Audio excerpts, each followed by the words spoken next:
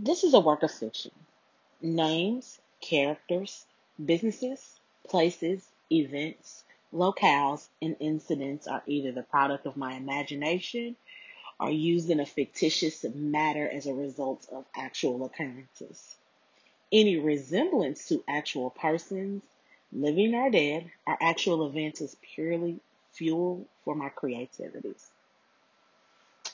Looks like another Love TKO, Part 1. I sat with tears rolling down my cheeks. While I respected his honesty, no one wanted to feel undesirable to their partner.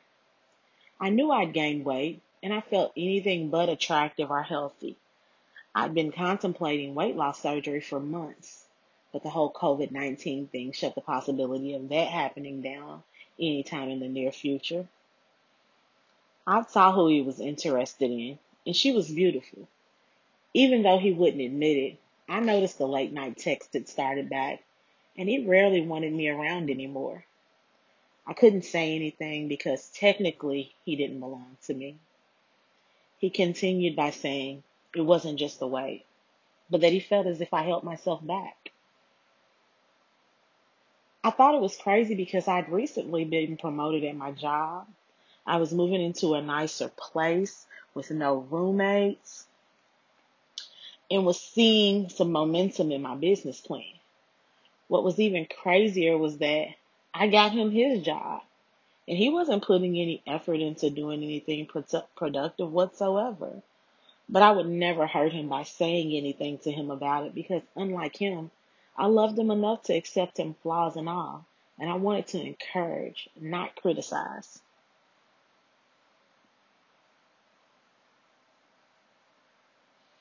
I inhaled the weed deeply as he rambled on. I knew no matter how much weight I lost, no matter how accomplished I became, no matter how much I didn't allow anything or anyone to hold me back, he still wouldn't want me. Originally, I just compelled to his competitive side. He self-admittedly competed with his brother, who was originally attracted to me. Had it not been for his brother's interest, he never would have even looked at me twice. And I would have been perfectly fine with that too because I'd heard the stories. I saw the effect that he had on women who desired him.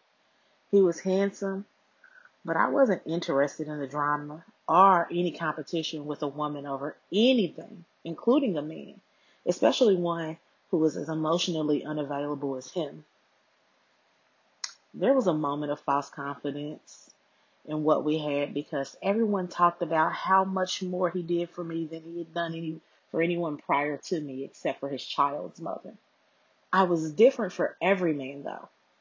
If my man was hungry, I cooked. If my man needed to talk, I listened. I never complained or argued. I just accommodated the needs of whomever I was with. And there weren't many. I'd literally only had 3 boyfriends my entire adult life. In addition to the 3 men who I cared for enough to give relationships perks to. I loved rarely, but when I did, it was with every single thing I had. It was no different with him. He was just more steady. There were no breakups or long periods of time without speaking, no disappearing acts, because he hated nothing more than forced loneliness. And he hated arguing just as much as I did. But this was no argument. This was just sad. He didn't understand that stringing someone along was far more hurtful than just ripping the band-aid off. I was torn and I was tired. I wanted to get back to the old, happier version of myself who could care less because there were so many other people who would love to have me.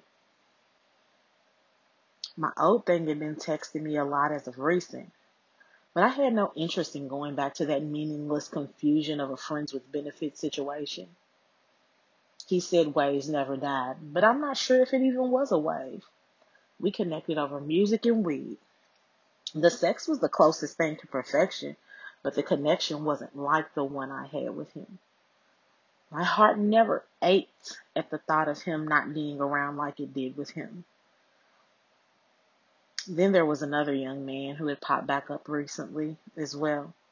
He tried his best to compel to my heart, but since he didn't and wasn't accustomed to the nonchalant nature that was me when I had a lack of interest, he tried to hover over to the friends with the benefits area, which was laughable. I needed to get back to myself indeed, because love doesn't seem to be in the cards. As a matter of fact, I don't even think I got dealt in.